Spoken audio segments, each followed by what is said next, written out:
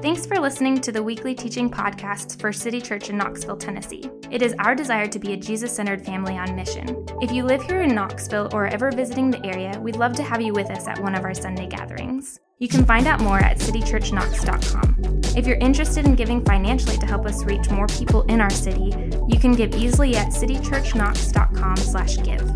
And finally, if this teaching is helpful to you in any way, we'd love to hear about it. You can email us at info@citychurchknox.com. With that being said, here's this week's teaching. Good morning, everybody. My name is Eric. I am one of the pastors here at City Church. Yeah.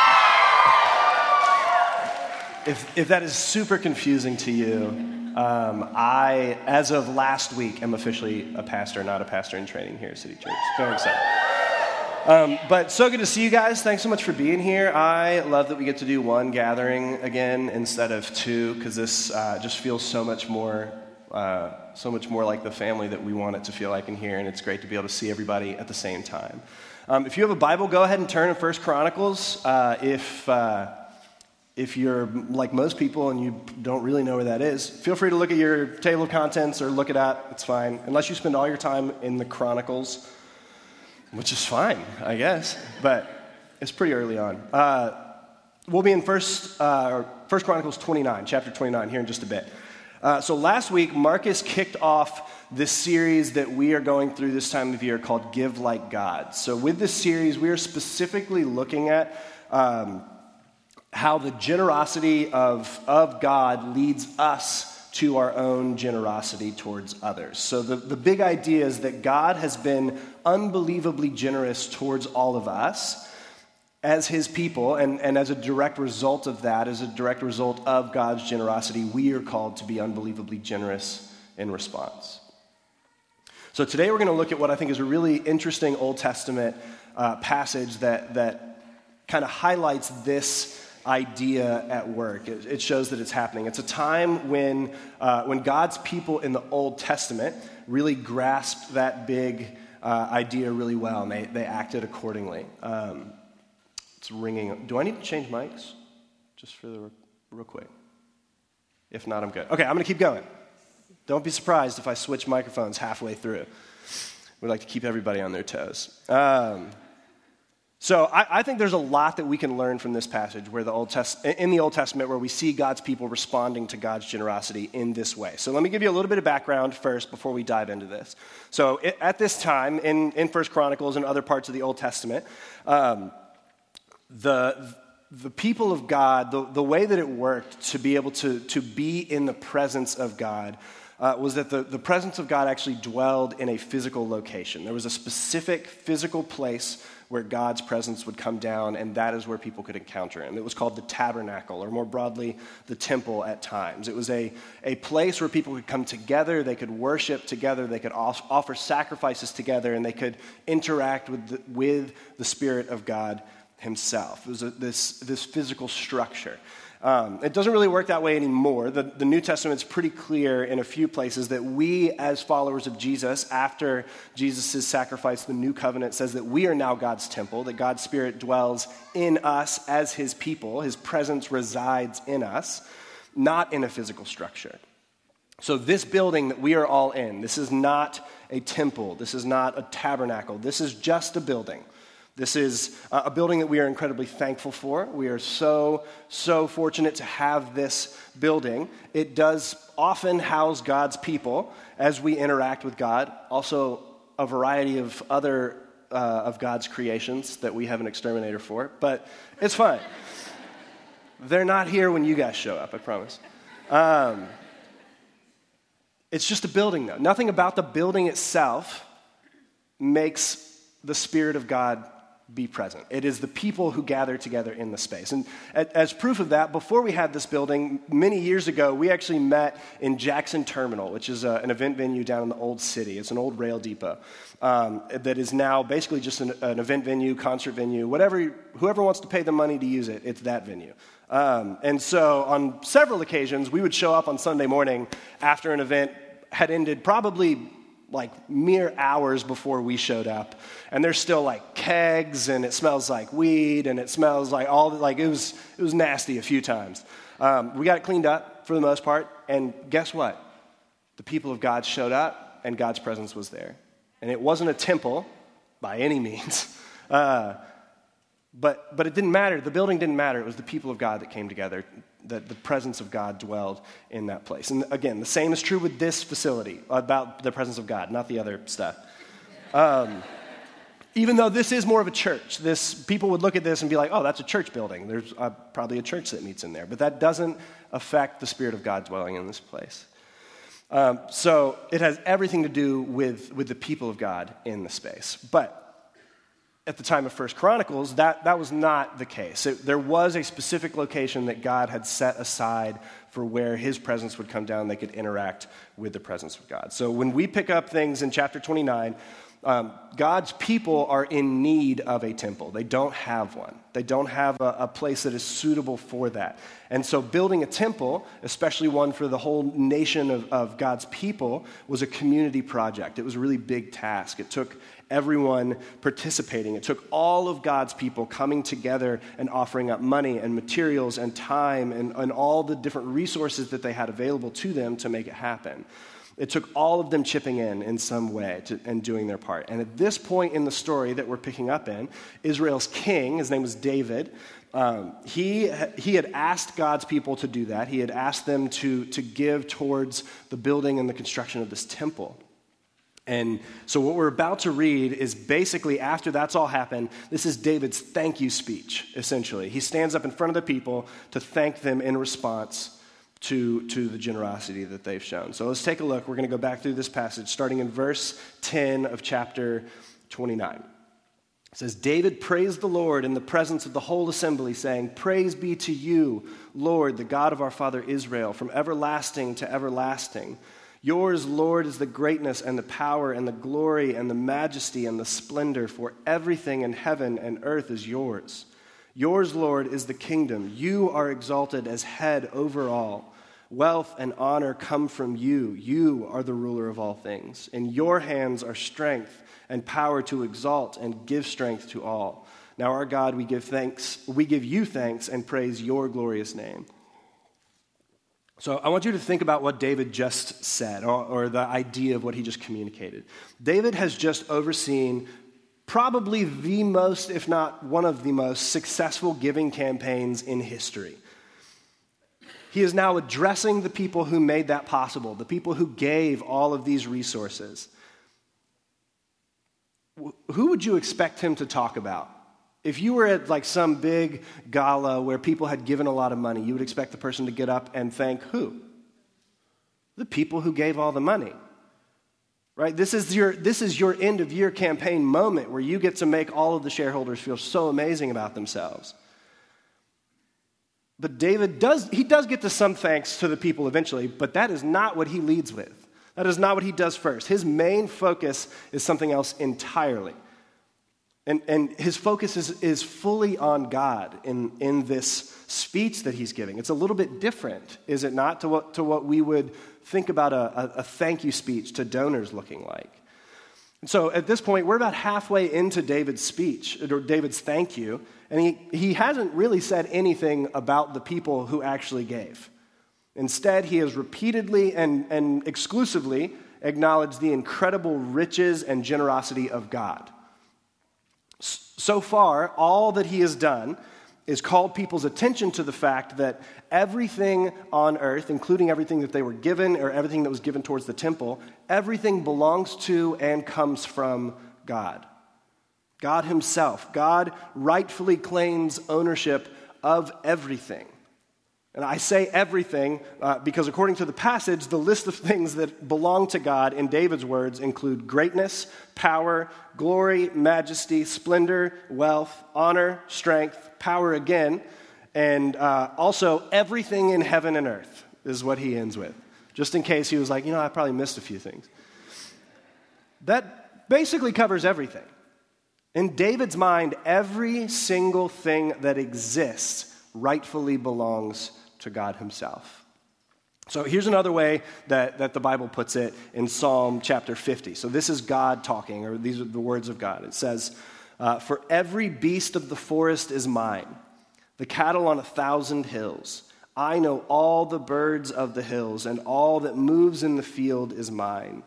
And look at this line. It says, if I were hungry, I would not tell you, for the world and its fullness are mine.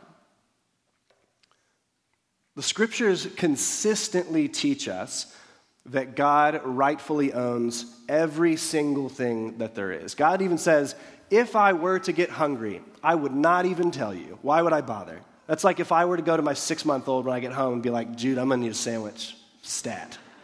And he's going to look at me like he always does, which is like, I'm pumped to see you, but I don't know what we're doing here. And that's exactly what would happen. I wouldn't ask him. That wouldn't make any sense. So when the scriptures teach us that, it means that everything was given to us by God. So ultimately, if he gives it to us, if it belongs to him, then once we have it, it still belongs to him. It's still his possession. Everything in heaven, everything on earth, it is all his, including, and I would even say especially, our resources, our money. That's exactly what's happening in this passage. So you might respond, maybe you won't, but I know there are people who might respond to that by saying something along the lines of like, okay, I worked pretty hard, though, for everything that I have. You know, I think that I earned what I have. It's mine by right. But here's the thing. Who gave you the strength or the ability to work that hard? Who taught you how to have that work ethic? Oh, I learned it from my parents. Who put you in that family? I studied really hard when I was in school to get ahead. I put in the hours. Who gave you the brain and the intellect and the desire to study that hard? Who enabled you to be there? Are you seeing where this is going? Everything, not just resources, everything we have ultimately comes from God and therefore is God's. I love the way that the late Tim Keller put this in a book. He has a book called Generous Justice. It's a fantastic book. But he puts this idea this way. He says, if you had been born on a mountaintop in Tibet in the 13th century instead of a Western country in the 20th century, then no matter how hard you worked, you wouldn't have had much to show for it. If you have money, power, and status today, it is due to the century and place in which you were born, to your talents and capacities and health, none of which you earned. In short, all your resources are in the end the gift of God. Everything that we have is from God himself. Now, for those of us who may still be having a hard time with this idea, here's why I think we struggle with it. I think that some of us, or many of us, honestly, have operated for so long as if our money belongs to us that we have actually begun to believe that it is ours. We've operated in that reality for so long that we actually believe that to be true, even if it's not. So I'll explain it with a story about this building, since we were talking about it. When we inherited this property, we inherited everything that was a part of this property, including the dumpster that sits on the other side of the parking lot. That's our dumpster. It's, nothing fancy. It's a dumpster. But before long, after we got this building, including the dumpster, and we started using this space, we realized there were a good number of people using that dumpster that were not us. To the point that we were having to pay a significant amount of money to actually empty that dumpster 2 or 3 times more often than we were supposed to empty it. And so we were paying, 2 and 3 times as much as we were supposed to have to do that. Literally money in the trash. That is what that is. So we put a lock on the dumpster. That seemed like it makes sense. We have the key. We have the trash. It's fine. Well, one day, someone from our staff was walking out to their car, and they encountered a woman in the parking lot that they didn't recognize who had handfuls of trash bags walking towards our newly locked dumpster. And as politely as possible, they explained the situation to her. Hey, we recently got this building. We got the dumpster. It's for our building use. Here's the schedule for pickup. Explained it as best they could to this woman, and immediately her demeanor changed from I'm pleasantly meeting a new person to very angry, very, very angry. She started yelling. She started getting real upset. She said, this is a direct quote from this person. She said, "I have been bringing my trash to this dumpster for 15 years. Just because you own it now doesn't mean you get to decide who does and doesn't use it." That is, in fact, exactly what that means. But I feel her pain, right? I understand what she's saying. She had been using this dumpster as if it was her own personal dumpster for over a decade. Who's this random person that's just coming along saying that she couldn't use it anymore? Right? But here's what happened. She had been treating that dumpster like it was hers for so long that she had convinced herself that it was hers, that it belonged to her. And anybody that tried to take that away from her or tell her to do something else with it was way off. I can't help but think that some of us are actually in a pretty similar place when it comes to our resources in life. I think some of us have operated as if all of our money, all of our resources is our own. We've operated that way for so long that we treat any claim that God makes to that as suspect at best. We treat any call to be generous as an affront to us and our individuality. We treat any wisdom or instruction on how we should or shouldn't use our money with skepticism and hostility because we have operated for so long as if it is ours. And so anytime that God asks us to do something different with our money or our resources that we don't necessarily want to do or feel inclined to do, we feel like he's overstepping his bounds. And I think what we've actually done is just train ourselves to believe that God's stuff is our stuff. But it's not. And David knows that it's not. And that's why, despite this incredible, absolutely incredible generosity of the people standing before him in this passage, he starts by thanking God for his generosity towards those people that even gave them the capacity to be generous in turn. He knows that God is where all of this starts. And then, and only then, after he has done all of that, David finally gets around to talking about some of the people that are there. But even when he starts talking about the generosity of the people, it is still all centered on the idea that it was because God was generous to them first.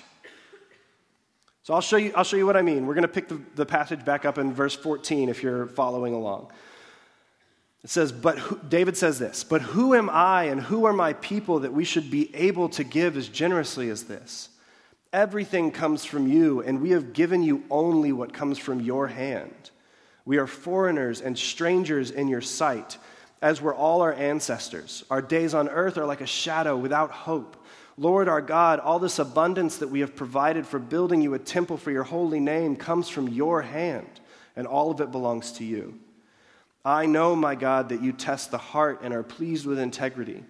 All these things I have given willingly and with honest intent, and now I have seen with joy how willingly your people who are here have given to you." So even in acknowledging the extravagant generosity of the people who are here, David kind of downplays their generosity, honestly, and he highlights the God who even made it possible for them in the first place. David's prayer is literally saying, "Thank you, God, for giving us some of your stuff so that we could then give it back to you." That is what David is saying. Central to his understanding of generosity is that all of this stuff ultimately belongs to God anyways. So here's why this is so important. Here's why knowing this matters so much. For us to get anywhere in becoming a generous person, for any of us to become a generous person, we have to first understand and accept that nothing that we have ultimately belongs to us anyways. And if you don't get that, if you don't understand that, or you don't agree with that, it will always feel like God's call to be generous is him trying to take something from you. It will always feel like that. You will always feel like when God calls you towards generosity that he is trying to rob you of something that is rightfully yours. But when you understand that every single thing you have belongs to God anyways, generosity makes total sense. If all of this belongs to God anyways, then doing what he wants with it is a very logical response. This is the word that theologians and historians have called it stewardship, is the word that they've used. So we are to be stewards of our resources that we have been given by God.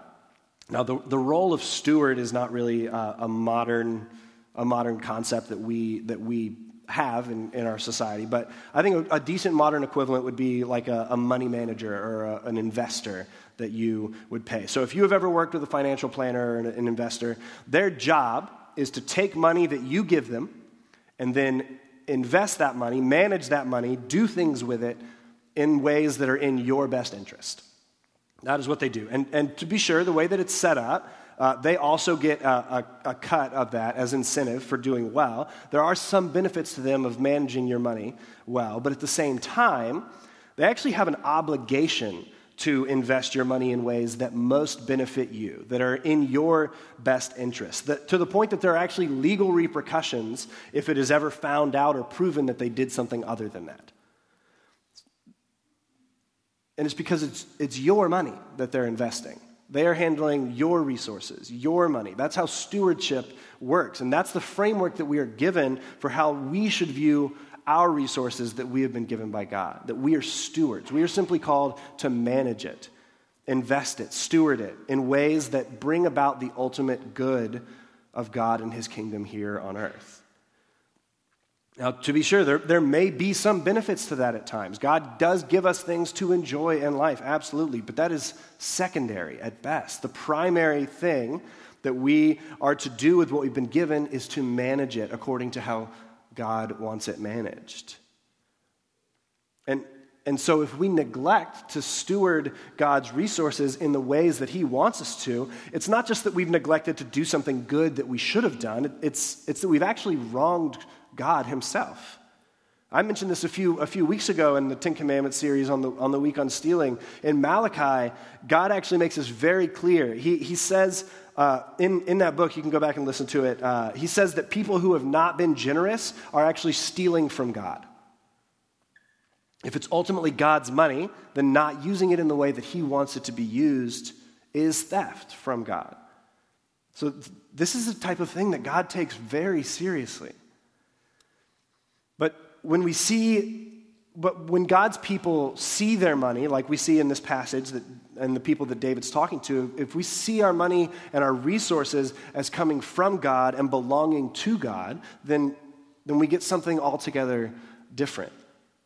Instead, we get a really beautiful picture of generosity, like we see in 1 Chronicles 29. This is why David celebrates what's happening. He points out how incredibly beautiful and good it all is. And then in verse 18, this is what he says at the end of that passage. He says, "Lord, the God of our fathers, Abraham, Isaac, and Israel, keep these desires and thoughts in the hearts of your people forever, and keep their hearts loyal to you."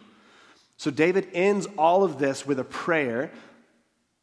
After he's thanked God for his generosity, he then asks God to help his people keep this mindset, this attitude toward wealth and generosity for generations and generations to come.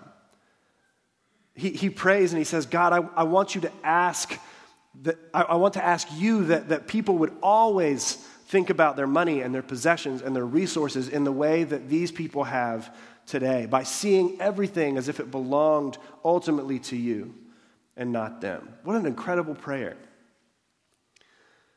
So next, I want us to look a little bit at how God actually answered David's prayer in other parts of Scripture. So if you want to flip over in your Bible, you can. We're going to put this on the screen in just a second. We're going to flip over to Acts chapter 4. So in Acts, a lot of time has passed between 1 Chronicles and Acts since this whole situation with King David and the temple. So Jesus has come. He has walked the earth. He has lived.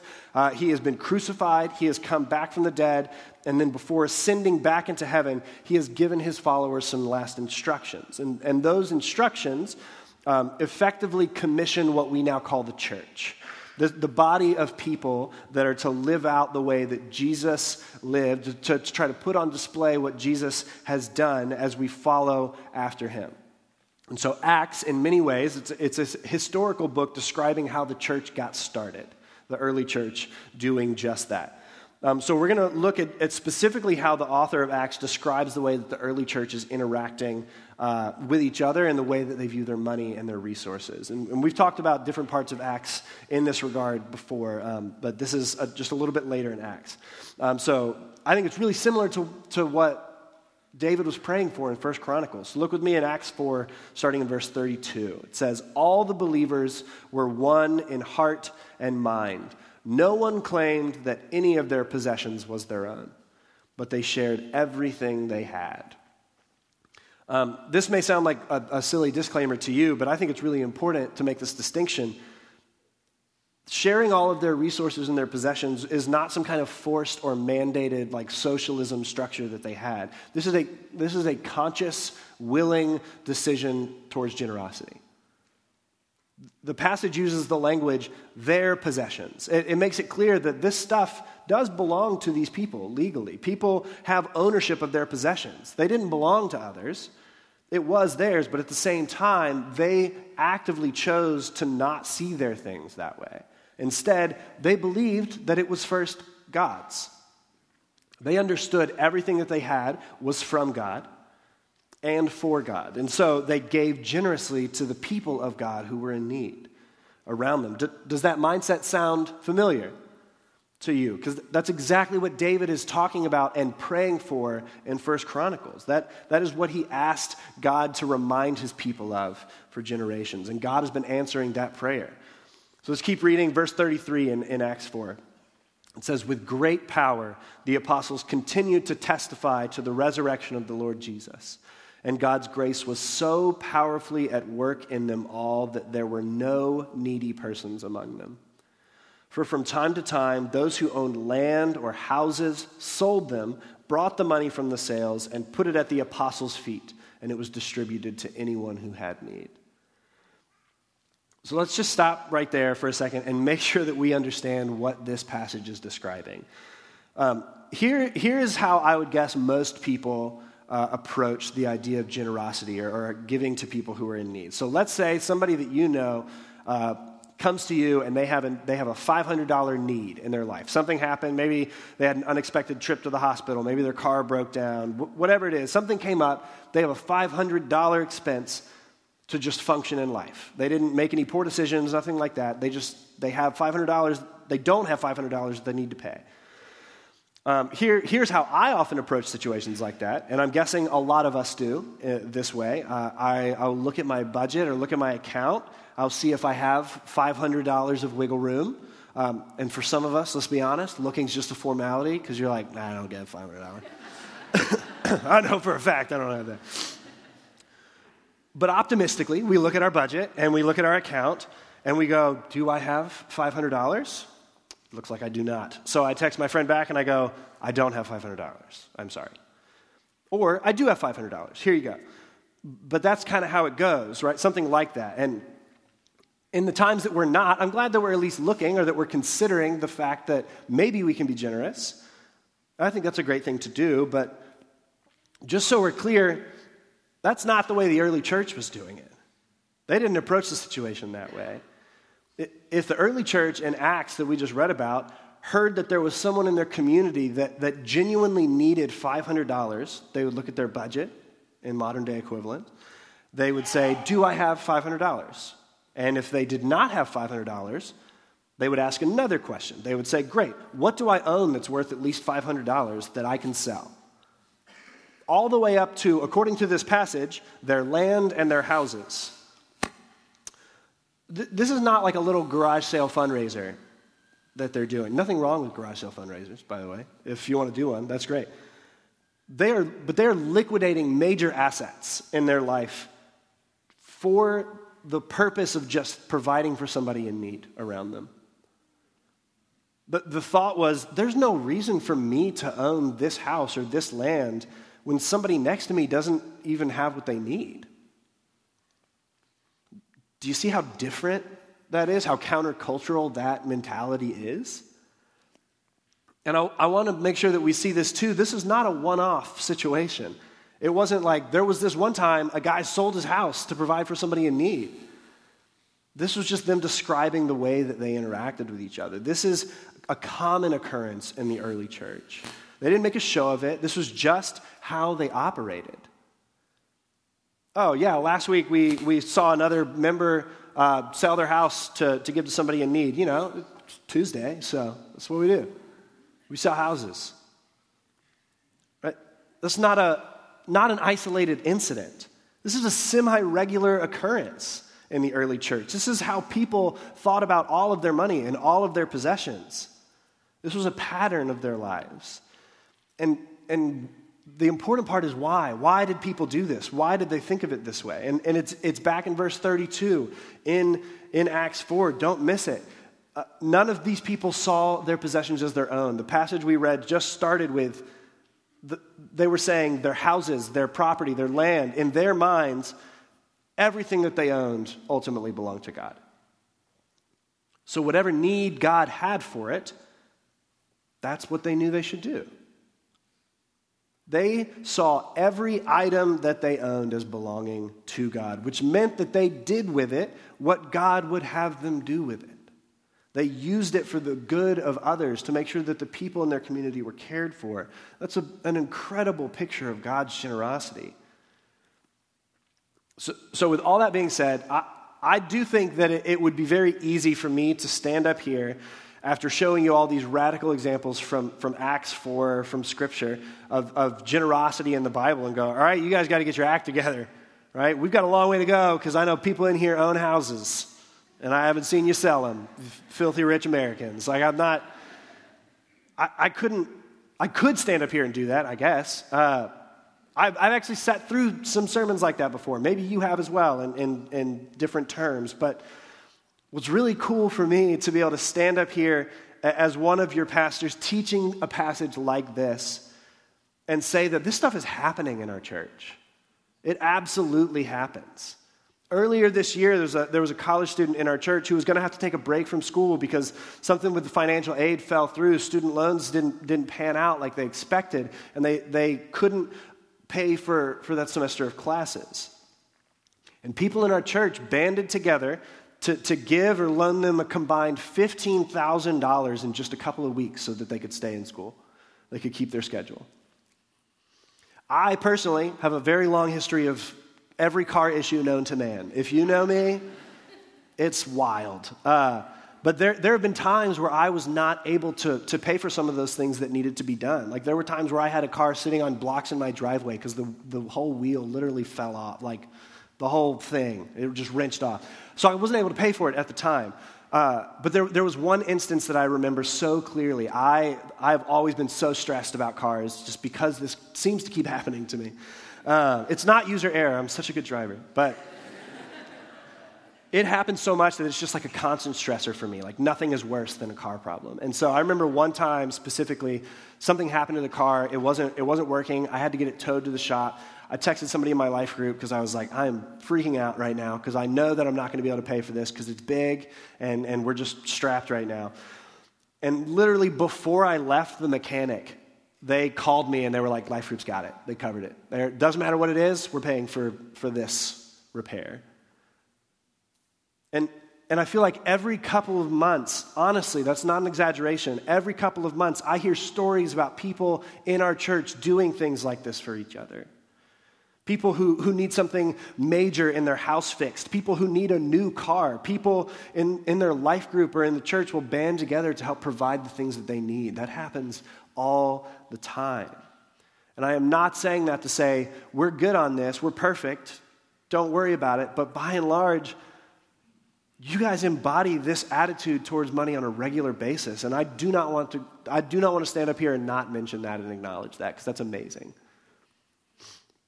And some of that might be just people giving extra from what they have. Maybe you just have a lot on the side that you've set aside to be able to give away. I understand that some people do have that. And that doesn't make it not count. That doesn't mean it's not generous if you had it set aside already. But at the same time, I know that a lot of us could not give the amounts that we are giving without it being at least a little sacrificial. There are other things in life that we are giving up, that people are going without to be generous towards others. And that is an incredible picture of God's generosity at work. And we only do that kind of thing. We only are willing and only are able because of the belief that our money is not ultimately ours, it's God's. So it only makes sense to do with it what he wants us to do with it. It is not unnoticed. It's not unnoticed by us. It's not unnoticed by the people in our church. It's not unnoticed by people in our city. We are so incredibly encouraged by the way that our church functions in this way. It's a beautiful picture of the gospel. And so in response to all of that, here's what I will say. Please don't stop. Don't stop doing that. Don't stop thinking that way. Don't stop looking for opportunities to do that. If you read through the book of Acts, you will notice that nearly every time it talks about the growth and the explosion of the early church, it's on the heels of the church being radically generous. It's people outside the church seeing that and saying, that doesn't make any sense at all. Why are you doing that? And that's an opportunity to share the generosity of God. So keep after it. If you're already doing it, please continue to look for ways to be generous. Not just generous, sacrificially generous, like we talked about. Giving not just out of your extra, but giving when there is need and making that possible. And at the same time as acknowledging how amazing that is, I also want to make sure that we don't ever forget the reason why we do all of this. I think it would be really easy in a church like ours where there is generosity happening regularly, where people are being provided for when they're in need. I think it'd be easy to forget the true motivation behind it. And really the motivation is the most important part. So in that vein, I want us to look at one more passage before we're done today. So in just a second, we're going to get to 2 Corinthians chapter 8. So in 2 Corinthians, Paul is writing a letter. He's speaking to followers of Jesus in a local church, much like this, essentially. It's a community of believers in a city. And Paul has been asking several of the churches that he has started to save up money so that they can all rally together to give towards a particular need. But some time has passed, and Paul gets word that the Corinthian church that he is writing to hasn't exactly been diligent in setting aside for this need. And so in response, Paul writes this in 2 Corinthians 8. We're going to start in verse 8. He says, I am not commanding you, but I want to test the sincerity of your love by comparing it with the earnestness of others. So Paul could command them to give, I think. He really could have. The church there in Corinth literally exists in the first place because of Paul. They wouldn't be there if he hadn't helped start that. He could have just written, hey, be generous. We talked about this. Stop being so selfish. Stop being greedy. Just give what I told you to give. Signed, sincerely, the only reason that you are here, Paul. He could have been very blunt with it. But he doesn't do that. He chooses a totally different strategy. Right? Keep reading in verse 9. He says, for you know the grace of our Lord Jesus Christ, that though he was rich, yet for your sake he became poor, so that you through his poverty might become rich. So instead of just deciding to command them, Paul chooses instead to remind them of something. He chooses to remind them of the generosity of God himself towards them. Paul considers that to be a far more effective strategy than anything else that he could come up with. He says, let me just remind you of what Jesus did for you. Let me remind you of God's generosity towards you through Jesus. And he trusts that realization, that understanding will actually motivate the Corinthians to be generous in response, far more than him trying to guilt them or shame them into anything. He chooses to remind them of something that is so incredibly important about Jesus, and that's that Jesus chose to give up the comforts of heaven and become poor so that you and I, so that followers of Jesus all throughout history could become rich. And that is how Paul chooses to motivate the Corinthian church. And he chooses to motivate their generosity, not with guilt, not with shame, not with a direct command, but with the unbelievable generosity of God himself in sending Jesus. Because Jesus became poor so that you could become rich. And something that we need to make sure that we address, the way that Paul uses the word rich in this passage, he is not talking about material wealth. And that may go without saying, but I want to make sure that I do say it. I know this because earlier in this passage, he actually says that another group of people who were poor showed rich generosity. He said that people who financially did not have much were rich in their generosity. So he can't be talking about just having lots of money. Whatever Paul means by rich, it is not material wealth necessarily. Apparently, I think, based on this passage, it seems like in Paul's mind, how generous you are, how generous we are, has absolutely nothing to do with how much money we have. And instead, it actually has everything to do with how you perceive God's generosity towards you and Jesus. Because if you understand that Jesus chose to become poor so that you could become rich, it's a no-brainer for you to become poor so that other people can have what they need. That's only logical, right? If Jesus impoverished himself more than we could ever imagine on our behalf, then why would we not become a little poorer ourselves so that someone else could have what they need? That would be a very natural response to the generosity of God. So I just want to end. I want to end here this week. Last week we ended very practically, and this week it's a little more conceptual. The way that we're going to end. So here's the question that I want you to consider. I want you to think about. What are your thoughts on the generosity of God? When you think of God, when you have that picture in your mind, do you think of him as being generous? Do you think of him as being the one who gave you every single thing that you possess? When you think of your house, if you have a house, do you think, I am so glad that I worked hard to earn the money to buy this house? Or do you think, I am so glad that God gave me the means to buy this house so that I can use it for his purposes? When you think about your job, do you think, I am so glad that I am talented enough to get this job? Or do you think, I am so glad that God gave me this job so that I can use it as a way to minister to those around me and I can use the paycheck from it in ways that he wants me to use it? Do you think of God as being generous towards you? And here's why I want us to consider that question, because the answer to that question, the answer to the question of how do we think about God's generosity, is what's behind all of this. So here's what I'd be willing to bet. I think to those that see everything as exclusively our own and no one else's, it belongs to us, I think we're going to have a really difficult time with all of God's calls to be generous. With our money, with our time, with our resources, with anything. It's going to feel like pulling teeth, honestly, to loosen our grip on those things in our lives in any way.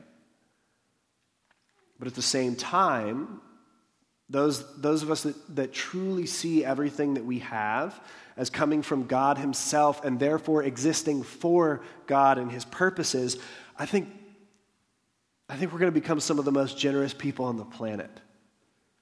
Regardless of financial situation, regardless of the amount of money that you have, regardless of life circumstances, our generosity is going to flow from that understanding in incredible ways.